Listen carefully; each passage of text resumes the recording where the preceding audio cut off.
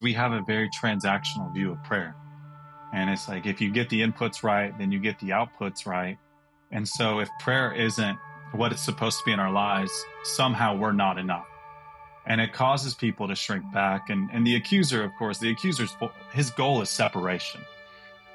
He wants to separate us from the experience of God, the presence of God, the path of God, the ways of God. And so the accuser's going to come in and say, hey, until you get your stuff together, you can't go to the Father in prayer, which is the exact opposite of what the writer of Hebrews says. The writer of Hebrews says, come with boldness, with confidence to the throne of grace where we find mercy and grace to help in our time of need. And then the writer of Hebrews goes on to talk about how Jesus became like us in every respect so he could sympathize with us in our weakness. And what I have found, Colleen, is when we get real with God, prayer becomes a real thing for us.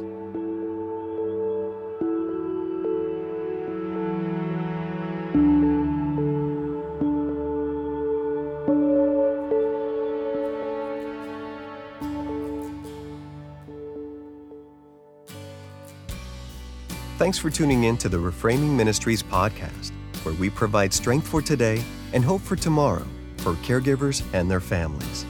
We'd love to hear how these episodes have helped you. After rating, would you share your story in the reviews section of your preferred podcast app?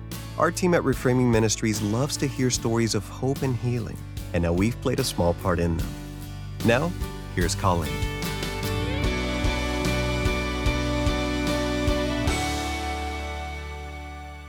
We are going to be talking about words with God, a subject that is so misunderstood and yet is so vital to our world. Words with God, Trading Boring, Empty Prayer for Real Connection by Addison Bevere. Addison, thank you for being with me today. Colleen, thank you so much for having me on. I'm excited for this conversation. I loved this book because I think prayer is one of the topics that is so... It's kind of like vapor. It's there, but it's something we can't grasp or don't know a lot about. You say in the book, your writing this work was not about a formula, but awareness, connection, and purpose. That prayer is a pathway of wholeness and integration. I love both those words. Centering one's attention on reconciliation of all things, God and human, heaven and earth, secular and sacred. Just bringing it all together under an umbrella that usually is very splintered. What was the motivation for you to begin this work? Yeah, that's a great question, and really, it's multifaceted. I would say one of the main reasons why I started working on this is because I felt inadequate in prayer, and I thought I was alone in that belief. And the more conversations that I've had around the sensitive and intimate subject of prayer, because it is an intimate subject, prayer it's a gift of intimacy. It's a point of connection with God. It's a point of connection, understanding with ourselves, and then also through whatever this is into the lives of others through relationship and connection. And so for me, I just felt like I was bad at prayer, and I did a deep dive. And I discovered so many things about prayer and God's design for prayer and God's purpose for prayer. And I've noticed too, Colleen, as I've talked with people, this is not uncommon. Most people believe they are bad at prayer. I preached a sermon this past weekend. I was down in Atlanta speaking at a church, and I started the sermon with that point. And it was like everyone took a deep breath. The pastor wanted me to teach on prayer, and they took a deep breath when I acknowledged, like, hey, this is something that most of us, we have guilt and we have shame associated with our idea of prayer. And we need to talk about why that's the case. Why, at this point of intimacy or potential intimacy, do we find ourselves thinking about how we've missed it and who we are not and how far we have to go? And God's simply inviting us to draw near and experience his presence. Which all of that, to draw near and experience his presence. We are so filled with a world of noise.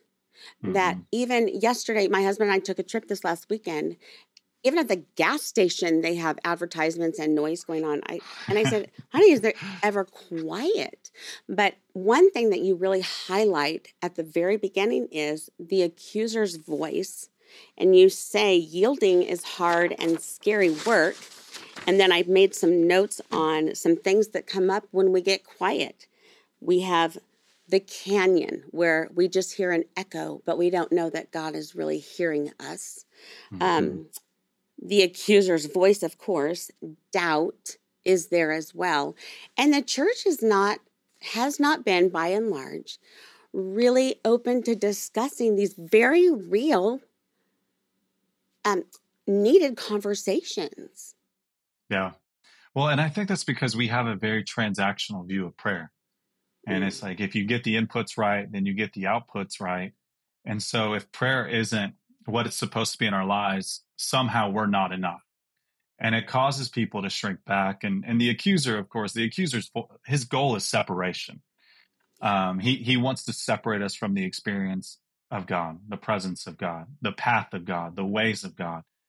And so the accuser is going to come in and say, hey, until you get your stuff together, you can't go to the Father in prayer, which is the exact opposite of what the writer of Hebrews says. The writer of Hebrews says, come with boldness, with confidence to the throne of grace where we find mercy and grace to help in our time of need.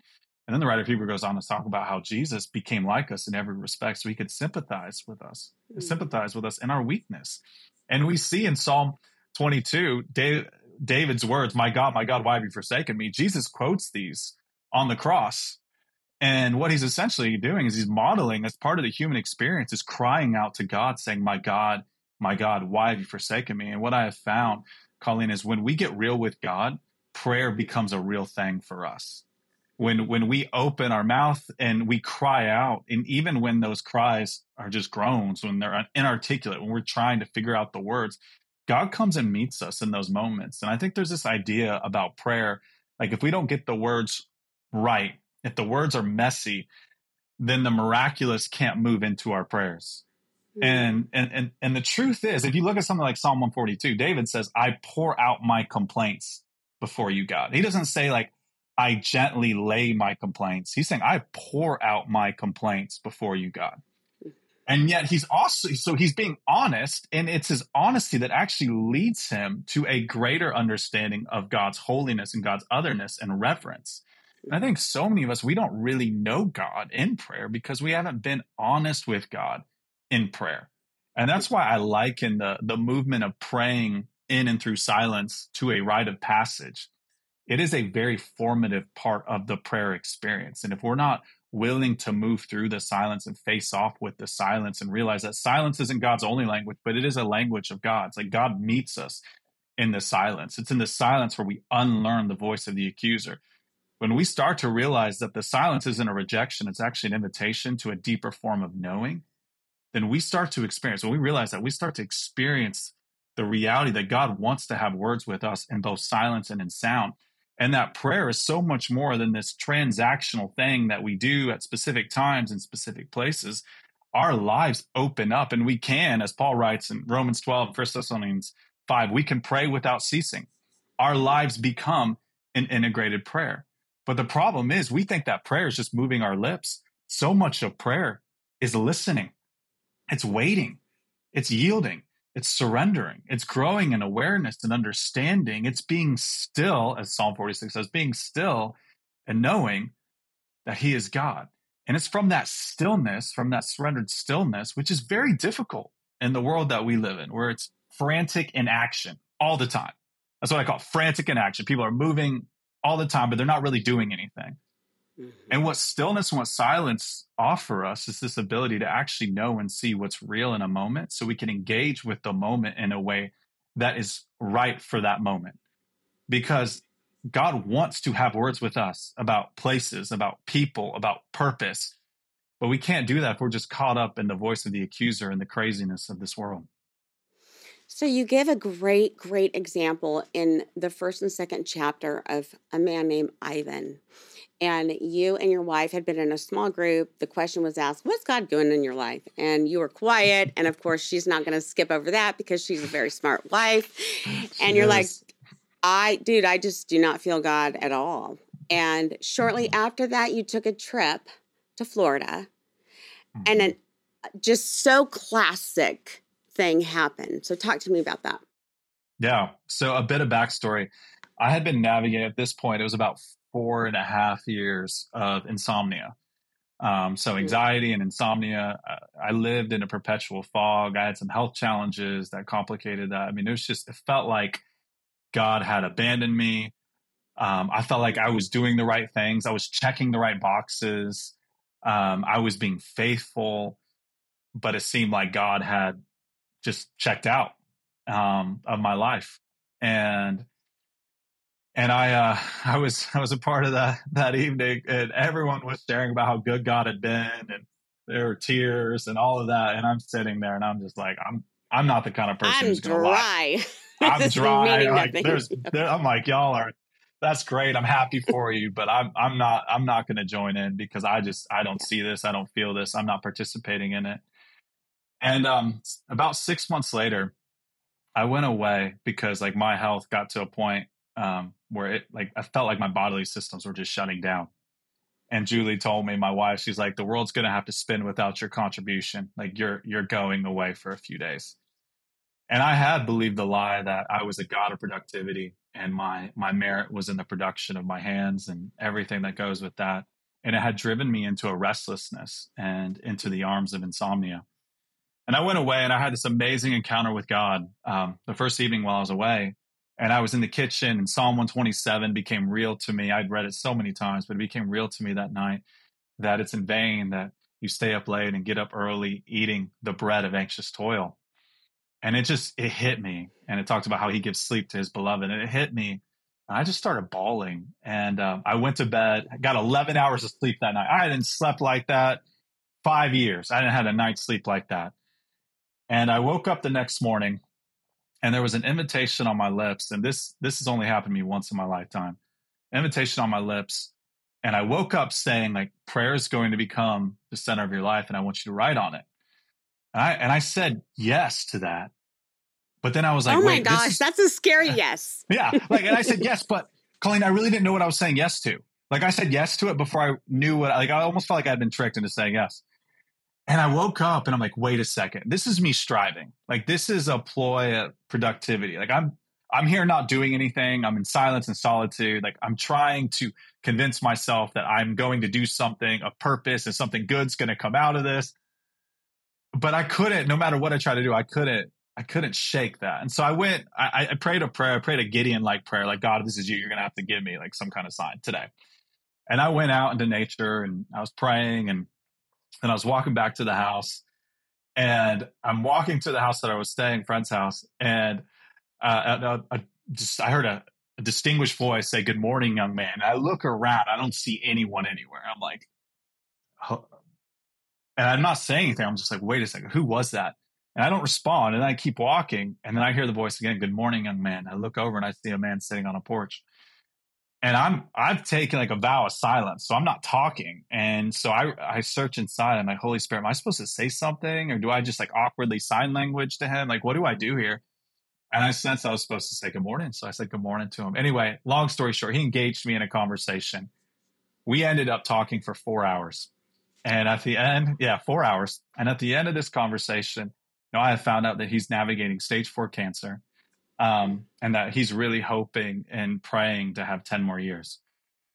And so I laid hands on him. I prayed for him. He prayed for me, tears, everything. And I walked into the house after that thinking like, God, this is the sign. Like, I asked for this, and then you brought me to Ivan. Like, you're going to heal Ivan miraculously. This is amazing. And this is going to be a sign and the foundation of what you're inviting me into as far as this fresh revelation of your faithfulness and your goodness and prayer.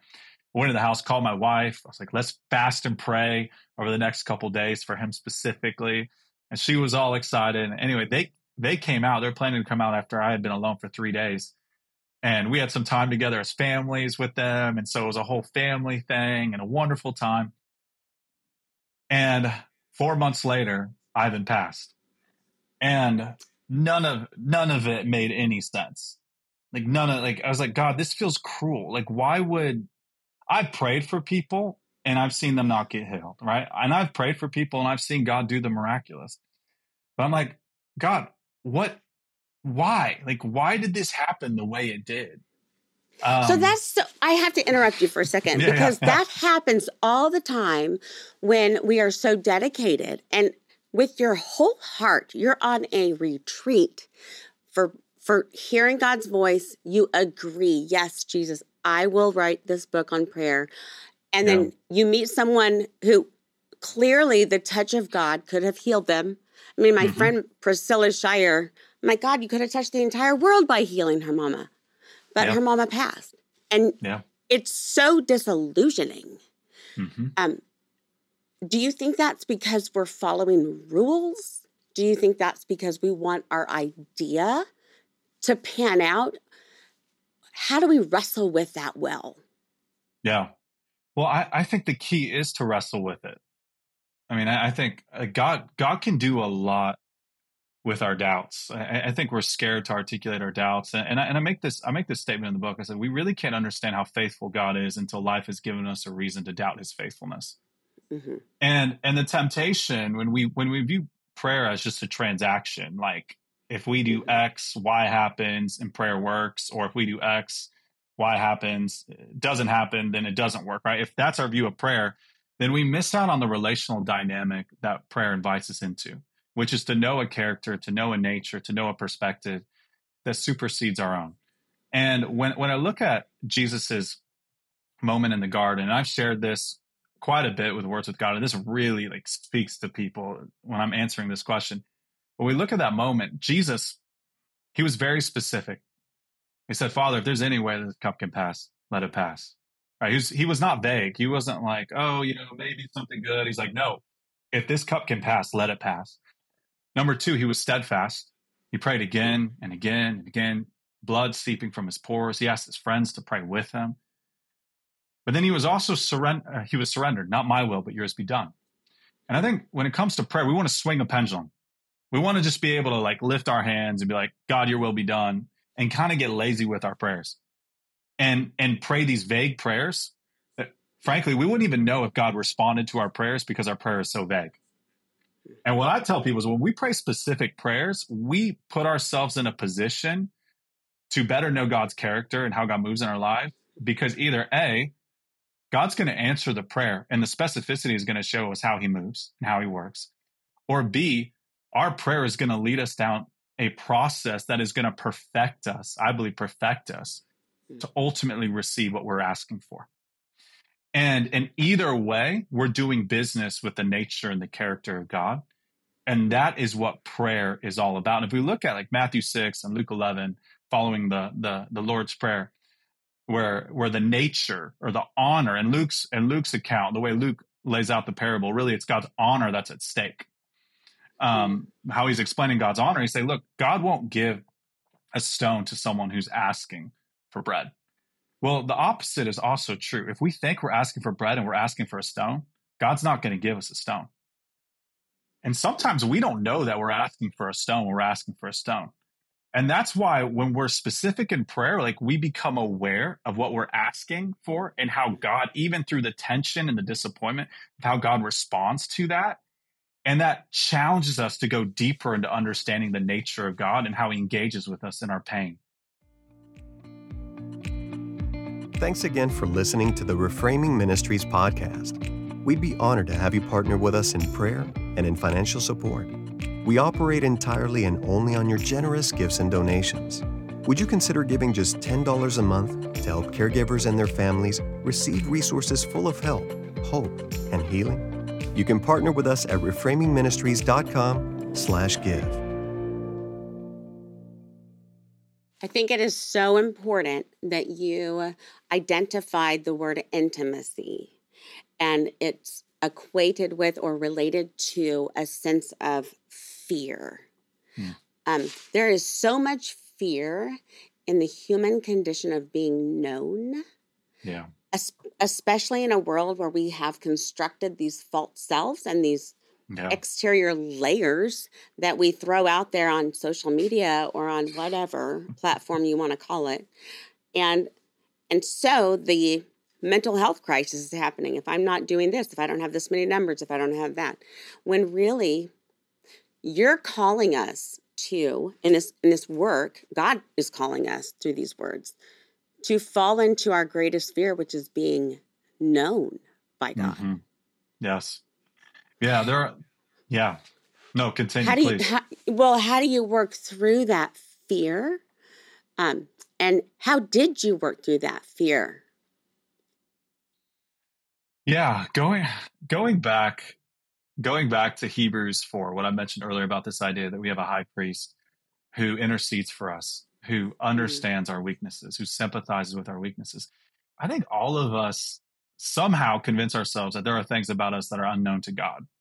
And if God knew these things about us, we would be disqualified from intimacy with him. We would be disqualified from being people who can pray to him and receive from him through prayer. And the truth is, when it comes to a practice like confession, right? Like, confession's not for God. God knows. Confession's for us.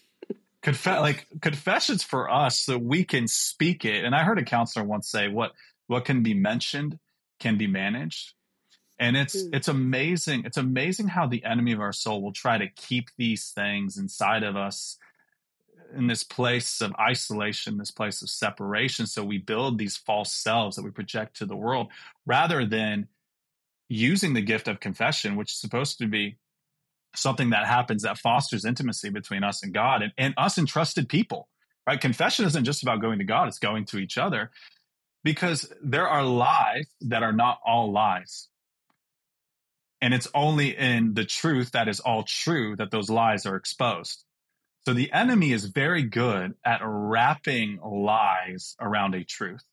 And confession is the practice that exposes the lie so that we can understand the truth. Like, so for instance, we make a mistake. The lie is you are a mistake, right? Like, that's the lie. Yes, we made a mistake. The lie is you are a mistake. The lie says you are a mistake, so shrink back. And when it comes to prayer, I think one of the reasons why we're terrified of being honest with God is because we already feel transactionally, we always already feel unprepared, unqualified, and inadequate when it comes to praying right, praying long enough, praying in the right places, the right words, whatever it is. And that's something that religiosity has held over people as a point of authority, as a point of access to God, blocking a point of access to God for a very, very long time. And it's a very real stronghold in the psyche of what it is to be a Christ follower. And we have to be aware of that. I mean, it's inculcated in so much of our frameworks of how we engage with God. It is. And when we take a step back and we realize, look, prayer actually isn't about us getting everything right so we can connect with God. Prayer is actually about us surrendering what we know of ourselves to the holiness, the otherness, the beauty, the power, the majesty, the wonder of God in our imperfections, right? Like, that's the place where we are known. You don't really know someone if you have two people who are projecting shadow selves in a relationship. Like, the idea of prayer is we are known as we're known. I love what Paul writes in 1 Corinthians 2, talks about how no one knows the depths of a man but the spirit of a man.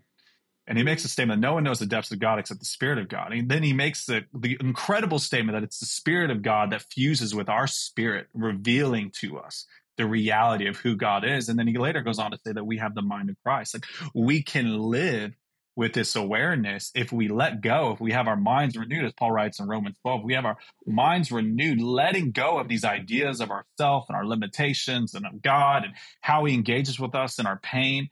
We let go of that. We're like, God, it's terrifying to be known by the one who knows everything. But one, I know you already know me. You see me. You love me. And number two, I know that there's no space that you don't occupy, and there's no space that you're willing to go. I surrender every bit of who I am to you, especially when I don't even understand how to surrender it. And I think of what Paul writes in Philippians 2 about this promise that God will even give us the will to do his will. Like, if we lift up our hands, we're like, I don't even know where to begin. God's like, hey, I'll come in. I'll help you take those steps. But he doesn't want robots. He wants sons and daughters. He's not going to come in and force us. We have to invite him in. We have to take the dive. And in the book, I talk about how there are some who believe that intimacy comes from the Latin intimere, which literally means interfere. We have to be the ones who are willing to take a dive and realize that it is that great dive into fear where we discover what we most desire, what we most long for, which is to be known and to know. Oh my gosh, I have so many things going through my mind right now. So you said a minute ago that the enemy is brilliant at, well, I'm going to not quote for sure, but at taking a truth and wrapping it up in lies. And so I'm thinking about a Christmas package, and here's the truth inside, but it's surrounded by lies. And we look so much at the lie, we throw the whole package out. Correct. When we're promised in Scripture, not only has he already overcome the world, he's overcome the wrapping. So dive into that package, because in it is going to be the fullness of himself. Okay, so the other thing is about honesty. Just last night, my son is on a very, very, very strict diet. So we have a very limited amount of things that he can eat. And for years, we had to have a lock on the refrigerator because he'd get in the refrigerator, open it up, and eat a bunch of stuff. The best thing happened last night when he said, "Mom and Dad, will you lock the pantry door? Because I want to eat all the crackers." Wow. And I'm like, wow. And he goes, "And can you lock the other door? Because there are treats in there too." Like, he knows where all the treats are. Yeah. And the authenticity of that, I said, he simply just laid out there, you know what? I'm really tempted to scarf that stuff down. And so can you help me out with this? How can we create these safe communities that accept that kind of tender humility? Yeah. Well, humility creates safety. And that's the bottom line is, and there's a chapter in this book where I'm writing about who are you actually praying to when you pray? Like, who's on the other side of your prayers? Who's engaging with your prayers? How and why does this deity that you've imagined that's on the other side of your prayers, how and why are they engaging with your prayers? And what you just described, you described a son who has matured to this place of awareness and trust and honesty. You as his mother, were you like, how dare you desire to eat those treats? You're like, I can't believe you would say no. He brought to you like, hey, this is the pain. Like, this is the desire. This is the dissonance that I'm feeling. Like, I want to eat these crackers, but I also know it's not good for me to eat these crackers. And I'm bringing this to you, right, as my mom, because you can do something about that. And obviously he trusts you with that information. That's what prayer is about. Just think about the Lord's Prayer, which, just a side note, the Lord's Prayer is more about how to pray rather than what to pray. Yes, don't get me wrong. The words are very important. I love the words. I pray the words. But Jesus was reluctant to give us anything that might feel like a formula, because we have a tendency to abuse formulas and misuse them for our own purposes. Well, by far be it for us to put it into a little 1, 2, 3, wrap that up. It's perfect formula. There we go. That's what yes. we want. Yes. And that offers a semblance of control. And we're control freaks. We just are. Right. We don't want to trust. We don't want faith and hope to do their work. We want to be the God. We want to be the masters of our fate, the captains of our soul. We want all of that. And it's because we were created godlike. We were created to rule. There are elements of that when they are redeemed, reflect God's nature and God's goodness and what he's preparing for us. So I'm not making that sound all bad, but when it's not surrendered, it comes out sideways. It just does. But we look at the Lord's Prayer. What's the first movement of the Lord's Prayer? Our Father. It's a movement of tenderness. Before we confess sin, before we say anything else, we're confessing that he is our tender Father, and his name is hallowed, which simply means his name is above anything that we're about ready to bring into prayer. Like, these things that feel really big, whatever they may be, they're not bigger than his name. His name is the name above every name. His name is the final word. And when I look at Jesus, what I see in Jesus and what we see in Jesus in scriptures, we see the personification or the incarnation, the embodiment of what is most true about God and what is promised for us. Like, this is the person of, like, this is why we, in Hebrews 2, where we read language about, like, he's not ashamed to call them brothers and sisters. Like, this is the journey that we're taken into. This is what it's all about. And it is a journey through pain. It's a journey through awareness. It's a journey through depths and depths of surrender. I think of what James writes in James 1:24. He says, receive with meekness, receive with humility, the implanted logos, the implanted word, which has the power to save your vitality, to save your soul. Like this is something that we get to journey into for the rest of our lives. And prayer is that place of safety where we learn those things. And I want to say this because we're talking a lot about prayer. I want to make sure people, when they hear me say prayer, I'm not talking about just those times when you're in a prayerful position. Right. Like we're talking about prayer as a way of life. We're talking about God having words with us and for us constantly. Like Paul's not blowing smoke when he says pray without ceasing. What he's saying God wants to be connected with you. He wants to speak to you.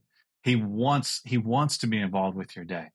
And that's an incredible gift. And it's sad to me that so many of us, because of our transactional view of prayer, and I know I've experienced this in my life, we miss out on that gift and that invitation. Mm-hmm. So much of what you're talking about, because I study a lot on neural networks and neuropsychology, and there's a thing called the salient network in our brains, like as biologically we're created, and it actually it's called the triune brain, and it includes our entire brain, which is the brain stem, the limbic system, and the cerebral cortex. And I won't nerd out any more than that. But basically, if there's a hiccup in any one of those sections of the triune brain physically, then there's going to be a misstep somewhere along the way in how we're able to function and communicate. How much more when we don't understand the triune God is there going to be a hiccup in how we live day to day? So explain to us, because you did talk about that in the book, what that looks like. Yeah. So, I mean, anytime we talk about the 3-in-1 idea of God's personhood, right? We move into waters that can be difficult to navigate for a lot of people. But I'll try to simplify a few things. It's amazing to me in John 16 that Jesus looks at them and says, it's better for you. I'm telling you the truth. It's better for you that I go away. And essentially what he's communicating. So irritating. I mean, just like really think about that. Like this is Jesus who was with them in person for over 3 years, looking at them saying, hey, number one, he's prefacing the statement saying, I'm not lying, right? Like this is Jesus having to say, I'm not lying, because he knows what he's about to say. Bad news may be coming. Right. Exactly. Like bad news or news that like you're not going to want to believe because it's going to seem incredible. It's like, what? No, that can't be true. He's like, no, I'm telling you the truth. It's better for you that I go away. And then what he communicates there, he says essentially, and I'm paraphrasing, but he's like, there are things that you can't bear. There are things that you can't grasp. And what he's saying, these things that I'm telling you, they're external. You've seen a demonstration, but they're still external. But when my spirit comes, they're going to become internal. They're going to be fused into who you are. You're going to become a part of this connection. Then he goes on and prays into that connection in John 17, in the next chapter. You're going to be part of this unity, this oneness that I share with the Father through the Spirit. And C.S. Lewis, he made the comment one time, which I think I don't think he's borrowing from Athanasius, but he made the comment that that the love between the Father and Son is so powerful, so dynamic, and because it's eternal, it always has been its own person. So the love between them has created this third person, which is the Spirit. And because the Father and the Son have always existed, the Spirit has always existed, right? That's how C.S. Lewis and Athanasius explained it. But this idea that it's the Spirit of God that brings us into the revelation of God's love, God's goodness, God's faithfulness, God's personhood. And that's why in the book, I call the Spirit of God the integrator. Like you made the comment earlier in the show, you made the comment disintegration, and mental health really is a form of disintegration. Even when we talk about shalom, we think peace with shalom. Shalom actually doesn't mean peace. Shalom actually means integration. Peace is what comes from shalom. So peace and that's why you'll hear people say like shalom is more than peace, but it communicates peace. Well, that's because shalom is all the parts coming together to make a whole. And peace is one of the effects of all the parts coming together to make a whole. And when you look at God's design for prayer, prayer is actually supposed to bring the things that seem like they're in tension in our lives, whether that's relationships with others, whether that's trials and temptations and needs, whether that's heaven and earth, or our Father who is also a holy God. These ideas that are in tension, the integrator, the Spirit of God, brings them into the core of who we are and fuses them with who we are and reveals things to us that we can't grasp intellectually, but we can be grasped by. And so much of the life of faith, we're trying to grasp for God instead of lifting up our hands and saying, God, I say yes to being grasped by you. And that's what the Spirit of God does. And if you look at how God has moved across church history, starting with the book of Acts, the Spirit of God is the one who continually leads them out of their small constructs and their ideas of how God works into this promise that God made to Abraham way back in Genesis 12, that all the nations, all the families of the earth will one day be blessed through your family. They'll become a part of this meta narrative of salvation, redemption, and restoration. When we get to Revelation 5 and we see this picture of tribes and tongues and nations, we see distinct persons coming together, unified, one voice, and it's the prayers of the saints that are being poured out in this moment. And that is like, that's what Jesus prays for in John 17. And that is the work of the Spirit. So there's so much more to that. And I share a story, you'll remember from the book, I share a story about my son grasping the idea of the Spirit of God and what a sweet moment that was. But yeah, people are scared of the Spirit, but the Spirit, listen, the Spirit is the one who searches and knows and understands and joins together. And that's a gift in prayer. So many of your words about integration and the formation, I mean, they're so akin or so parallel to our human physiology and how God has made us. Because in Dan Siegel's work on attachment and attunement, as a parent is attached and attunes in a safe way to a little baby and toddler who's screaming, tantruming, flailing about, the studies show as the parent attunes and responds with love, that child cries less and less and less because the child knows I'm understood. Basically, that's really what the Holy Spirit is calling us to do, is to be that flailing toddler that is out of control, that's out of bounds, that hates the word no, that doesn't understand why I have to go to bed. And he just says, because I love you and I care and I know you. I just want to bring it home because so many of the people in my community are so many that are involved in reframing, which I heard you use that word in an interview. I'm like, that's it. Have gone to the Lord begging, Lord, heal, bring alive my son, my daughter, help me work through this loss of my parent. And grief and trauma are disintegrating, as we know now through a lot of studies. Speak into that place of the person who is about to just say, why pray? Because God's not listening. Yeah. And if prayer is simply measured on us getting what we ask for in prayer, then I understand that. I do. And I think that's why a lot of people don't pray, or they only pray when their backs are against the wall and they feel like they don't have anything else to do, anywhere else to turn. And God can meet us there. Like, please understand, God can meet us, and he does meet us in our imperfect understandings of prayer. But what I would say to that person is a few things. Number one, and it's cliche, but we have to remember, like, and James makes this comment when he talks about this life as a vapor. There is something that supersedes our idea of time. And there's so much in Scripture. I think of 2 Corinthians 4, I think of Romans 8 about, I think of James 1, 1 Peter 1, just off the top of my head, of how God is forging something eternal and something substantial in us through the pain and the dissonance of this age.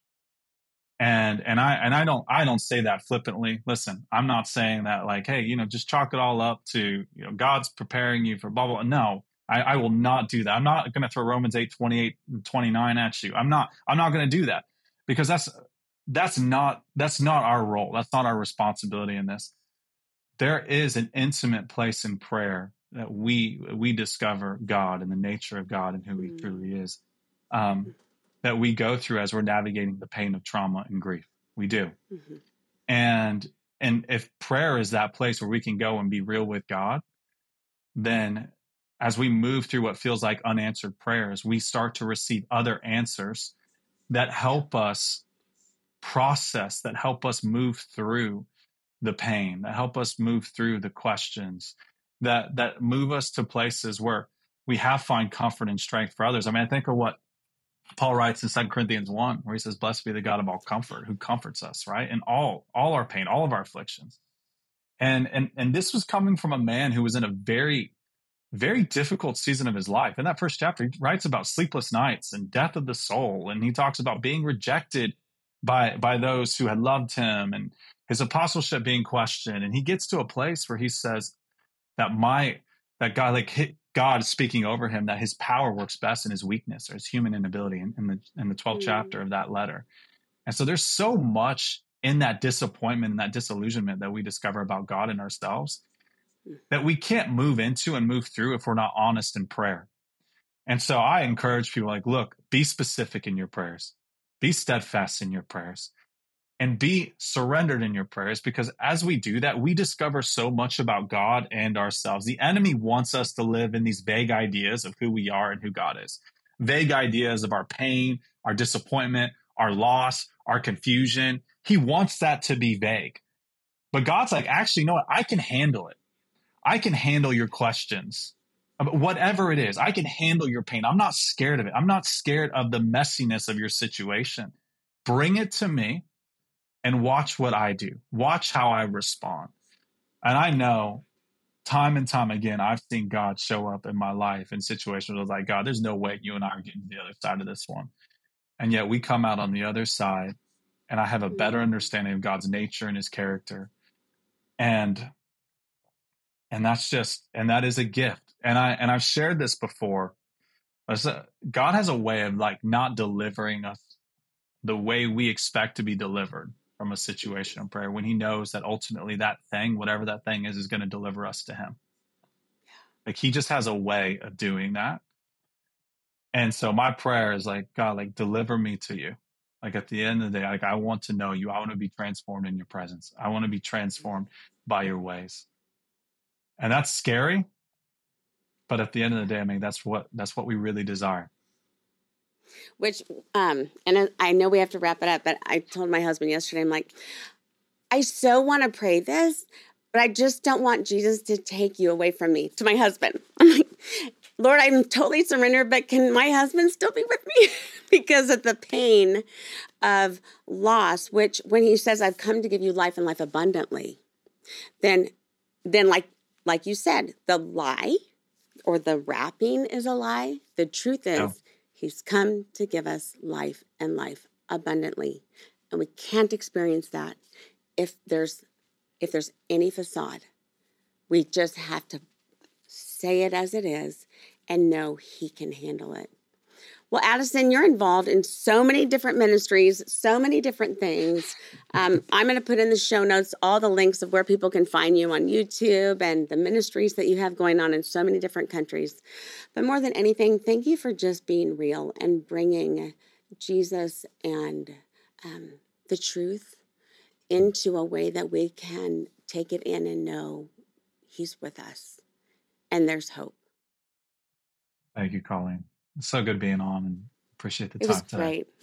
I just think everyone needs to read this book because it's so real. So I encourage you, as you watch or listen, show up with Jesus. Tell him where you are today.